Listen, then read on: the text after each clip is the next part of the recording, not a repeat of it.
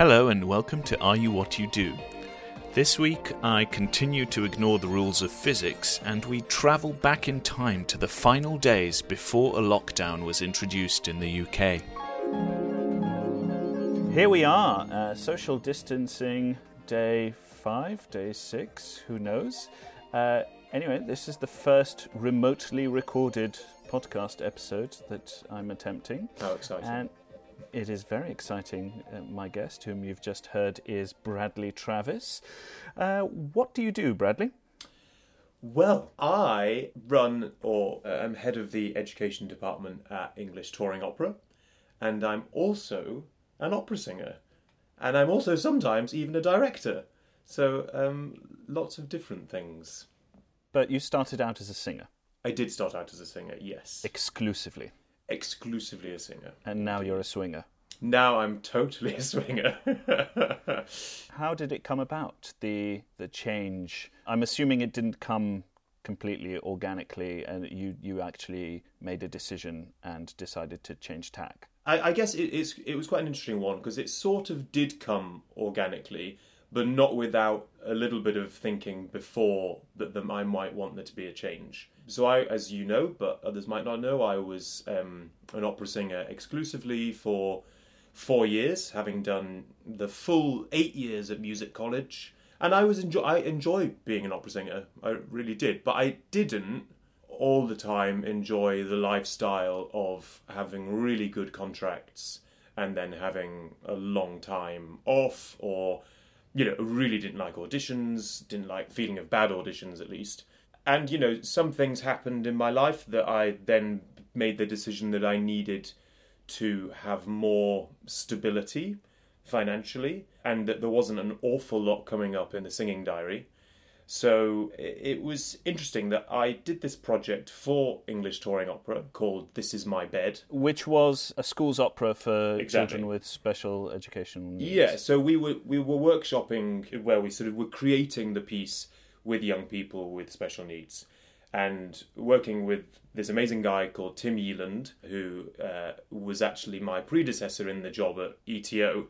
And I sort of started to think, this is where the really important work is happening. I thought, this is amazing, what Tim's doing and what we were doing with creating this piece with the young people. And so that was kind of in my mind. I was sort of starting to think, maybe I'll start watching out for those sort of jobs as and when they come up. And then Tim told me, actually, that he was leaving ETO. And my initial thought was, oh no, all that work that he was giving me, what am I going to do? And I was really, really enjoying the work.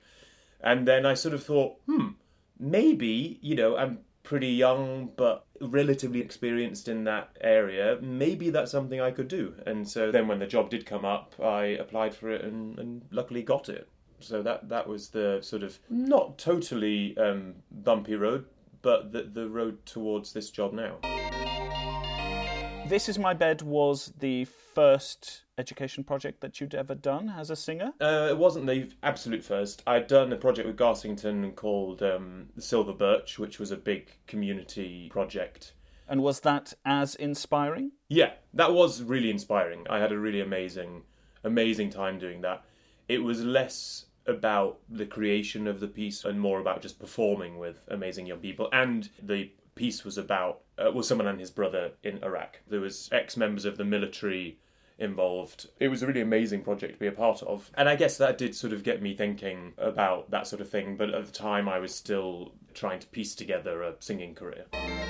So you still get to sing a lot in the job that you do. But when you were thinking about finding something with a bit more stability, was that always sort of a prerequisite that you would still have to keep singing? Or were you open to the possibility of abandoning singing altogether, except, obviously, for fun? Do you know what? I don't really know, because I think at that time I still did want to carry on singing, but I was looking at more, full-time jobs in... Chorus jobs?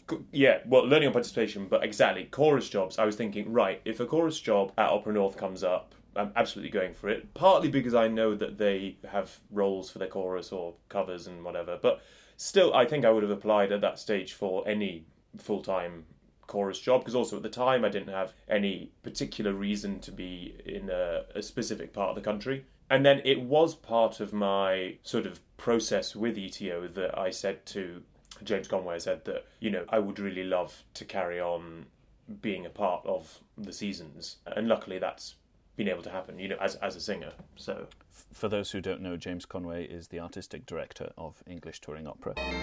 Can you see yourself going back to singing exclusively, now that you've had a year of doing all sorts of really important work? No. I do not see a world when I go back. Well, I just know there isn't a world when I'd go back to being a full-time singer. And the reasons for that are sort of numerous, because I think part of it is I wouldn't want to go back to the instability of freelancing and just being a singer. I did some quotation marks then, which no one will be able to see. And other reasons are that actually when I started the job at ETO, it opened my mind up to work in so many creative ways that I'd not really allowed it to, probably since school.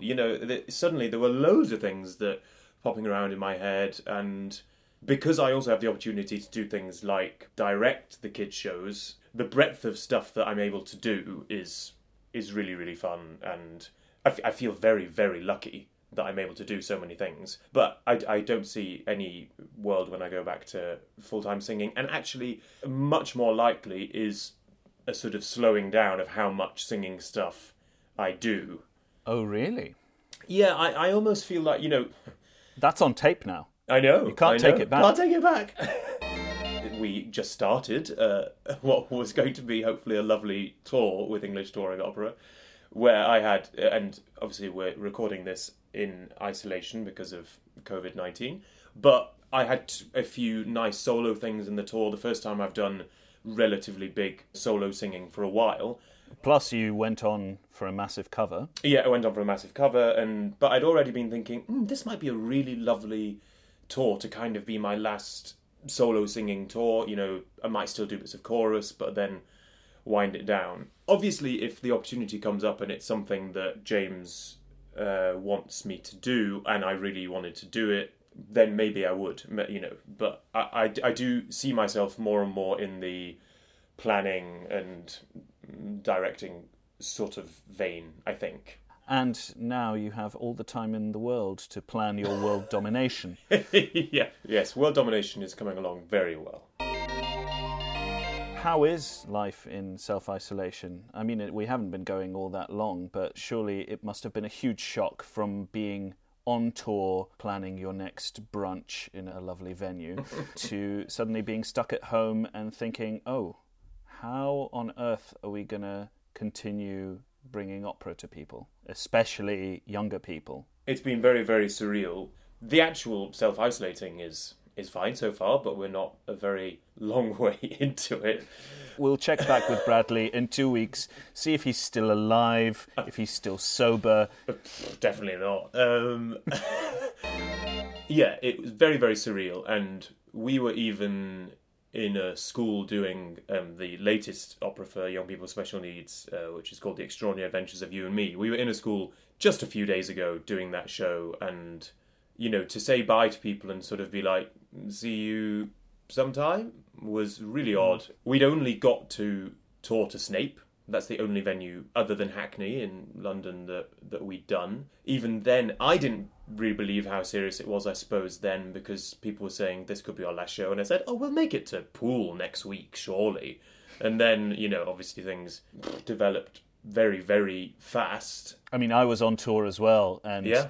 We did our last show, so we're recording this on a Friday. On Monday, I was still doing the last show of our scheduled tour of Madame Butterfly with Opera Up Close, and literally after our Get Out, they shut the theatre until September. It's extraordinary, really, and not only were we touring, we're touring Giulio Cesare and Così, but we were doing the John Passion with community choirs, a lot of them having, the really at-risk category of over 70s and people with underlying conditions, exactly. All of that. Even that realisation of bringing people together was going to become really irresponsible.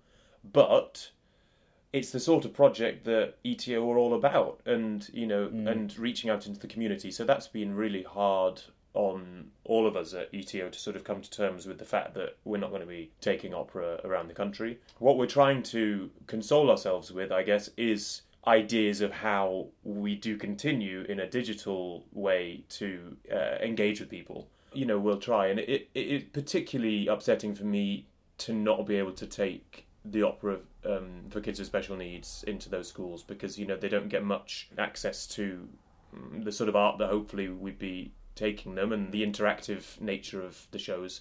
So that's really hard, but we're hoping that we'll be able to visit the schools that we didn't get to with the show, when everything comes back to normal.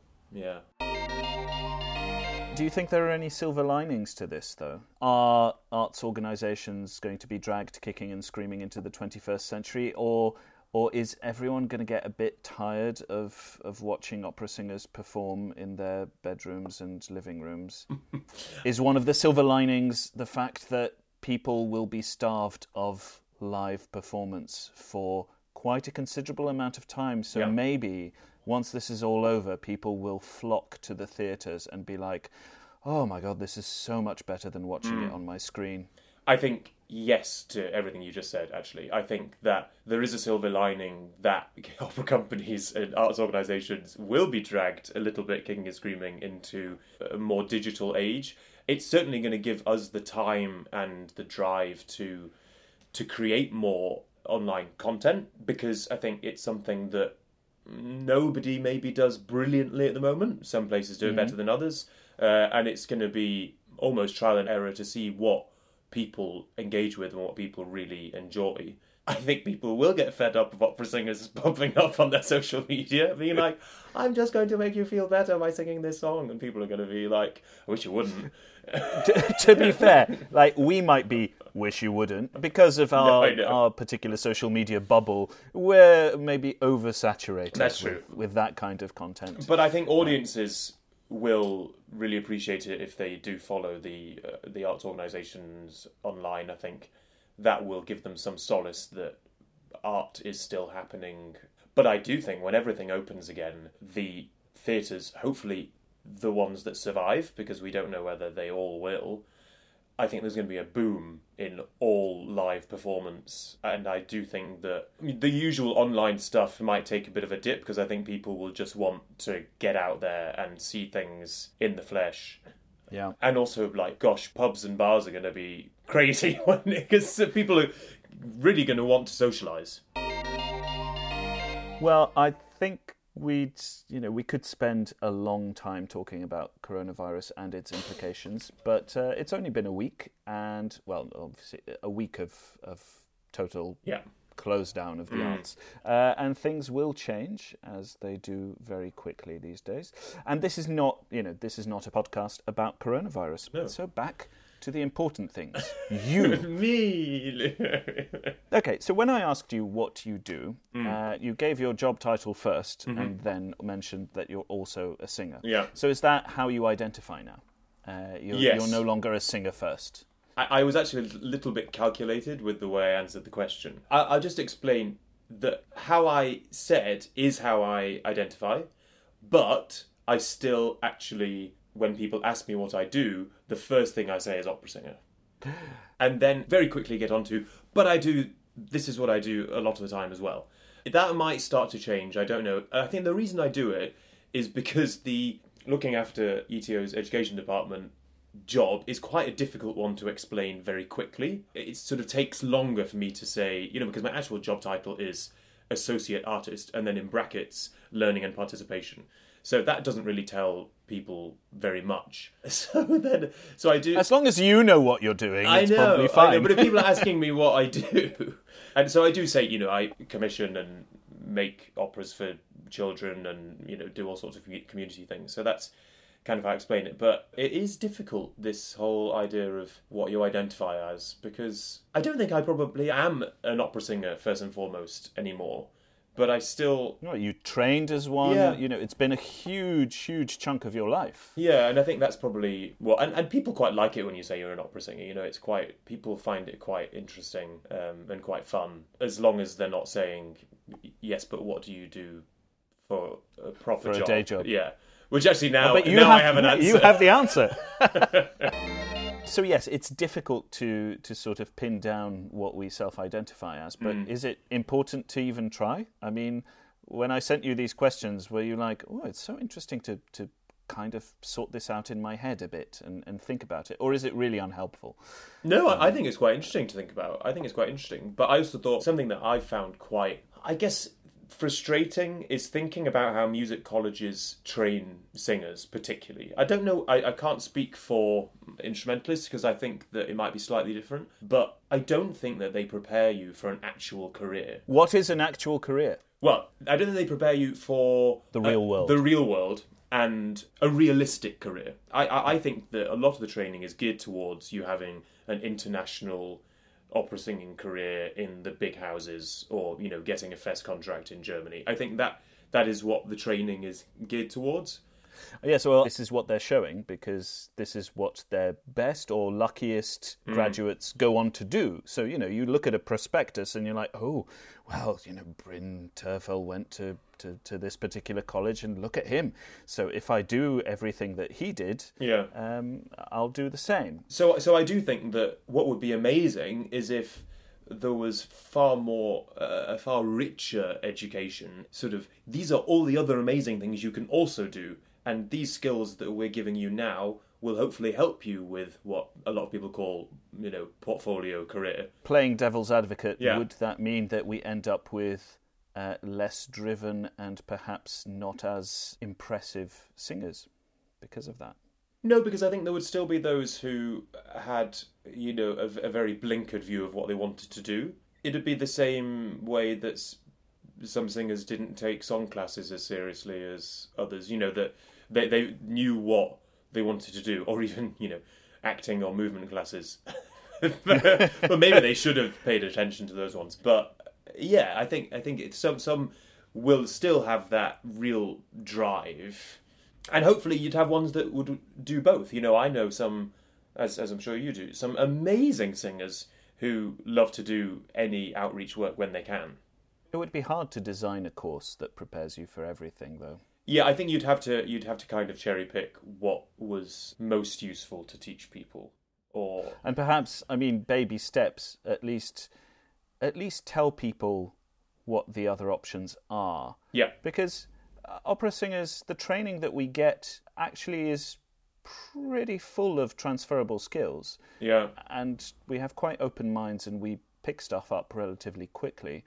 So it's just sort of impressing on people that if this is not what you end up doing, that doesn't mean that this has been time wasted. That's actually a really good way of thinking about it, actually, because part of the problem is the lack of preparedness for what the possibilities are or what the reality might be. So I think if it was in the nicest possible way, sort of saying, you might not all make it as this type of an opera singer, but actually these are all of the other things that you can do when you are an opera singer, and these are the sort of skills that you've been learning that can be transferred. So yeah, that's probably a good way of thinking of it. I heard something similar when I was at college. I went to a masterclass conducted by a soprano who shall remain nameless, but she's very famous, and she started... This was not actually a masterclass at my college. It was at a different institution that was sort of perceived as a finishing school for singers, for like really high-achieving singers. So we went there to sort of hear the best of what's out there within a certain age bracket. And we all sat down in the audience for this masterclass, and up came said soprano, and she said, we're going to hear 10 singers... And I feel like I should impress upon all you in the audience right now that most of them will not go on to have careers. All right, way to sell this. We haven't even heard anyone yet. And also, they were all sitting there on the stage, having worked with her for half a day. Oh my goodness. Can I just say, she was proved wrong. Oh. Well, that's great. This was 7 years ago, and I'm pretty sure at least 2 or 3 of those people are doing pretty well. That's really hilarious. Yeah, that's perhaps not the way to deal with it. It's like inviting all the undergrads or like first year postgrads into a meeting and say, nearly all of you will fail. I mean, it is a bit Hunger Games, basically. Yeah. Only in every year, only one of you will graduate. Yeah. I'm saying all this. I loved music college. I had an absolutely wonderful time, and I guess it might have been nice to have a little bit of guidance in the way that I've suggested, but sometimes you really don't want to hear it. I had a director actually say to me mid-rehearsal process for one of the operas at the Royal College, he said to me, Bradley, you're good, but what else do you do? And I said, what do you mean? And he said, well, what other skills have you got? Like, what did you do a different degree for undergrad, or, you know, what hobbies? And I was like, I sing, I act, I do these things. And then he's like, okay, but, you know, you might not make it. And at the time I was like, how dare he say that to me? But then he said it in a very kind way at the time. I can remember it quite vividly. So I know now, knowing him a bit better, I know that it wouldn't have been meant in a negative way. He was genuinely asking, what else do you do? And just make sure you have that kernel of what might be possible in the future, because it's hard out there. And I've never, interestingly, never forgotten it. I think probably because at the time it was a bit like, does he not like my singing? But then afterwards it's become like a memory of that. And I've told a lot of younger singers than me, not to say to them, I'm not doing the thing that he did, not saying, what else do you do? Just as an example that sometimes people will try and help, and it might not seem like the nicest advice at the time, but actually it had a lot of good meaning in it.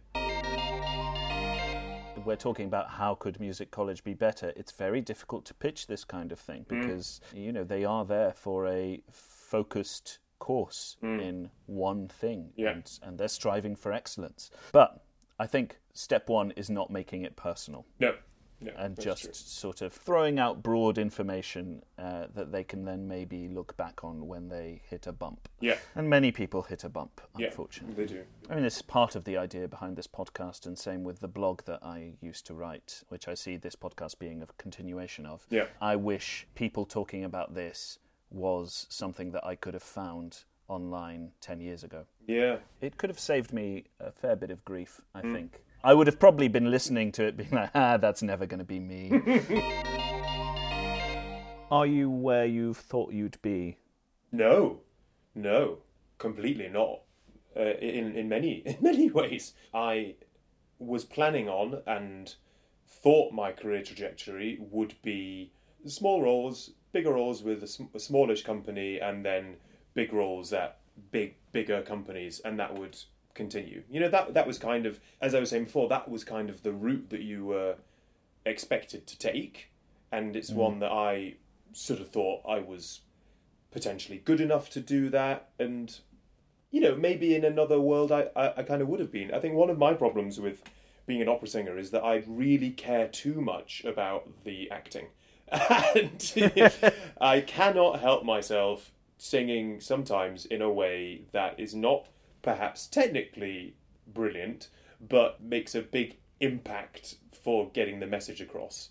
And that's what, you know, but I came to the realization that that's what I wanted to do, and that's what made me happy. So I was going to continue singing like that, even if it meant that I didn't necessarily get, you know, roles or contracts that I might have done if I was like, okay, Bradley, you must sing very technically well. I was like, I want to have a nice time. So, but then that's exactly the sort of thing that you can do in kids shows. Like, you're actively encouraged to do that. So no, it's not where I expect it to be, but I'm actually thrilled that I am, because now I see a slightly different future trajectory that really excites me. I look at people who have, you know, only done the singing thing and have been very successful at it, and there's a level of maybe not envy, but like respect for them. But also I'm like, How are you not bored? I know. Especially if you get caught into doing the same role over and over again. Although, probably you're doing different productions. I'm sure there are very many ways of approaching the same thing. Well, you know, like when I did, it's not a role that you do over and over again, but when we did Patience by Gilbert and Sullivan for ETO, and I was doing Bunthorne, there was a point in that tour I thought, I could do this for a year. You know, I could do this all the time. I was just having an absolute ball. Well, it might have got a bit tiring. I think maybe it was that the length of time we did it for was the perfect storm, you know, because I could have definitely carried on for longer. But what if it transferred to the West End and you had to do 6 of them a week? Well, yeah, exactly. I think at the time I would have said, great, bring it on. But then I think perhaps that would have got tiresome. And I would have definitely become Bunthorne, and that wouldn't have been a good thing.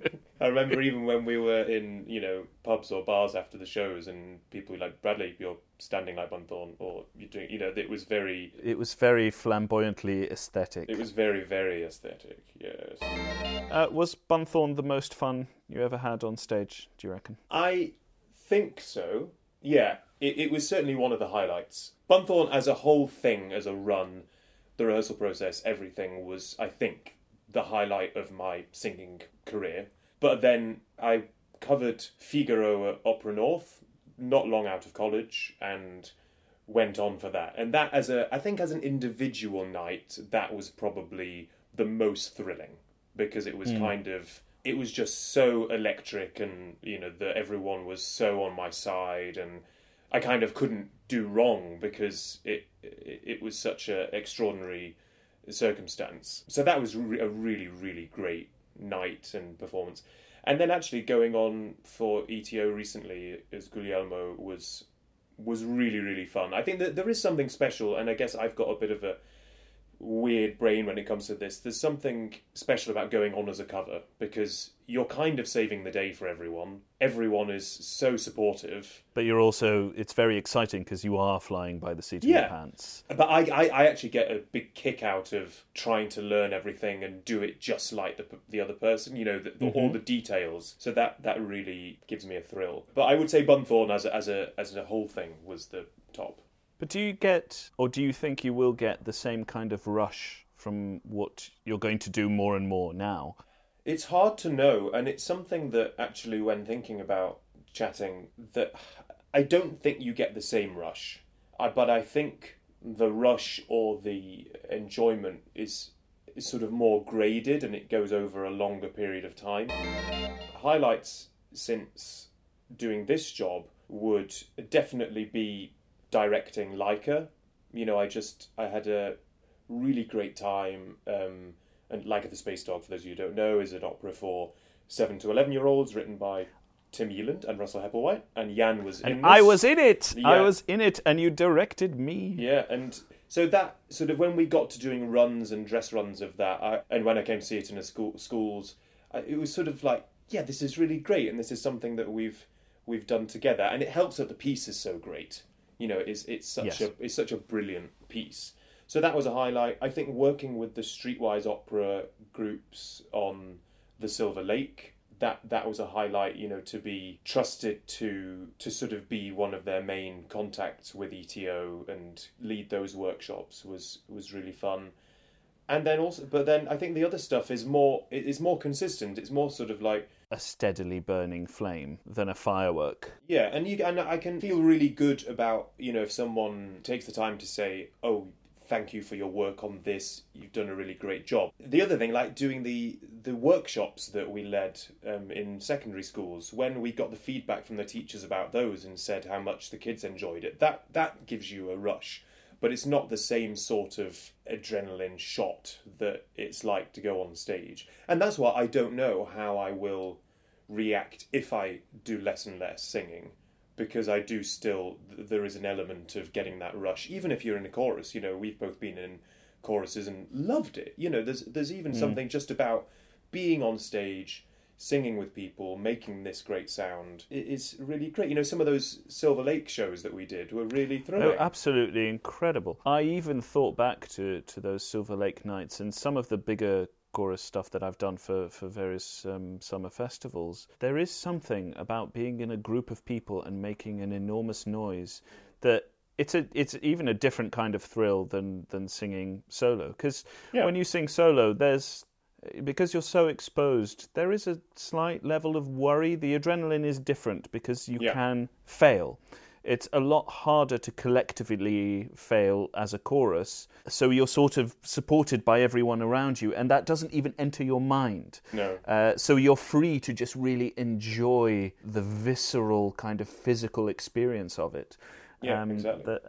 When I'm singing solo, it's great when it's going well, but sometimes when it's just not the right day and you're aiming to deliver your standard 75% of what you can actually do, which you would never want to drop below. No. But some of those days are hard, whereas when you're part of a larger group, it's so much easier to ride that wave every night and enjoy it just as much. And it's a camaraderie thing I think it's partly because you're on tour, and you definitely have the most fun when you're in a chorus because you're not worried about the next sort of show. Although getting up after a night out to do a 10 a.m. kid show is less than ideal.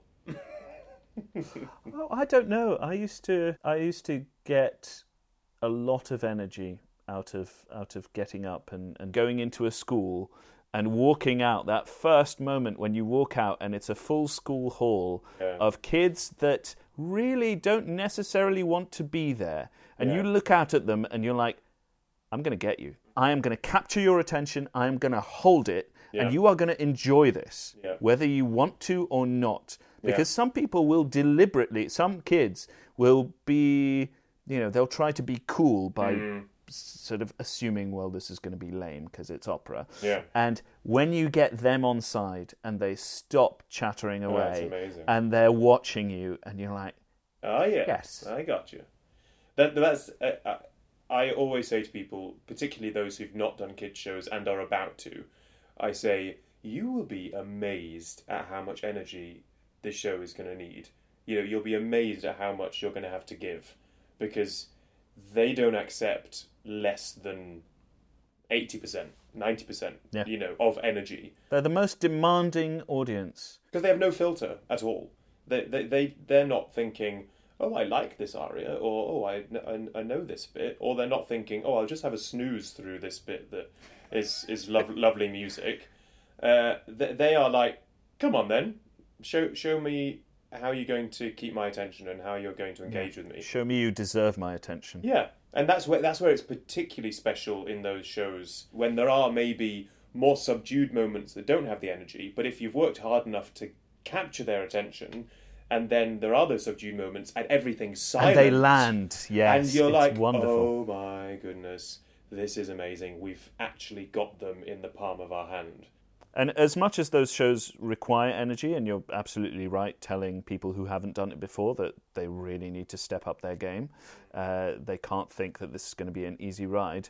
But once you invest in that first 5 minutes, and once the kids start being on side, the amount of energy that they give you in return, you just fly through the rest of the show. Yeah. Going back to those slightly hungover days, or those really early shows, or the 2 shows in one day, 3 shows in one day, and that last show, you've given it all. You've spent everything you had, but you know that if you just give a little bit more, you'll get it all back. Yeah, you do. And then some. Yeah.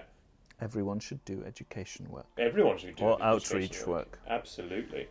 That is the message of this podcast, is that everybody should do outreach work, because it's amazing.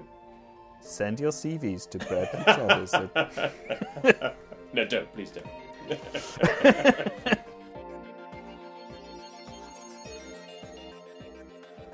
I'm not going to do an accent because that would give away who it is. Do you mean specifically about Korea? Because it's got a lot of advice I'd give 18-year-old Bradley. We're trying to keep this useful. This is not just a therapy session. Was it not? It's not even a therapy session. I was confused. I thought that's what it was. If your therapist asks you to record your sessions and then publishes them, that's not okay. I'm not going to do the accent because that would give us away. Look at all these washouts trying to make the best of it in their heads. We're not We're not even washouts. No. In 10 years, I'll have a new podcast called The Washouts. Great fun. I can't remember what I was going to say now. No, nothing interesting. Cut it! Cut it!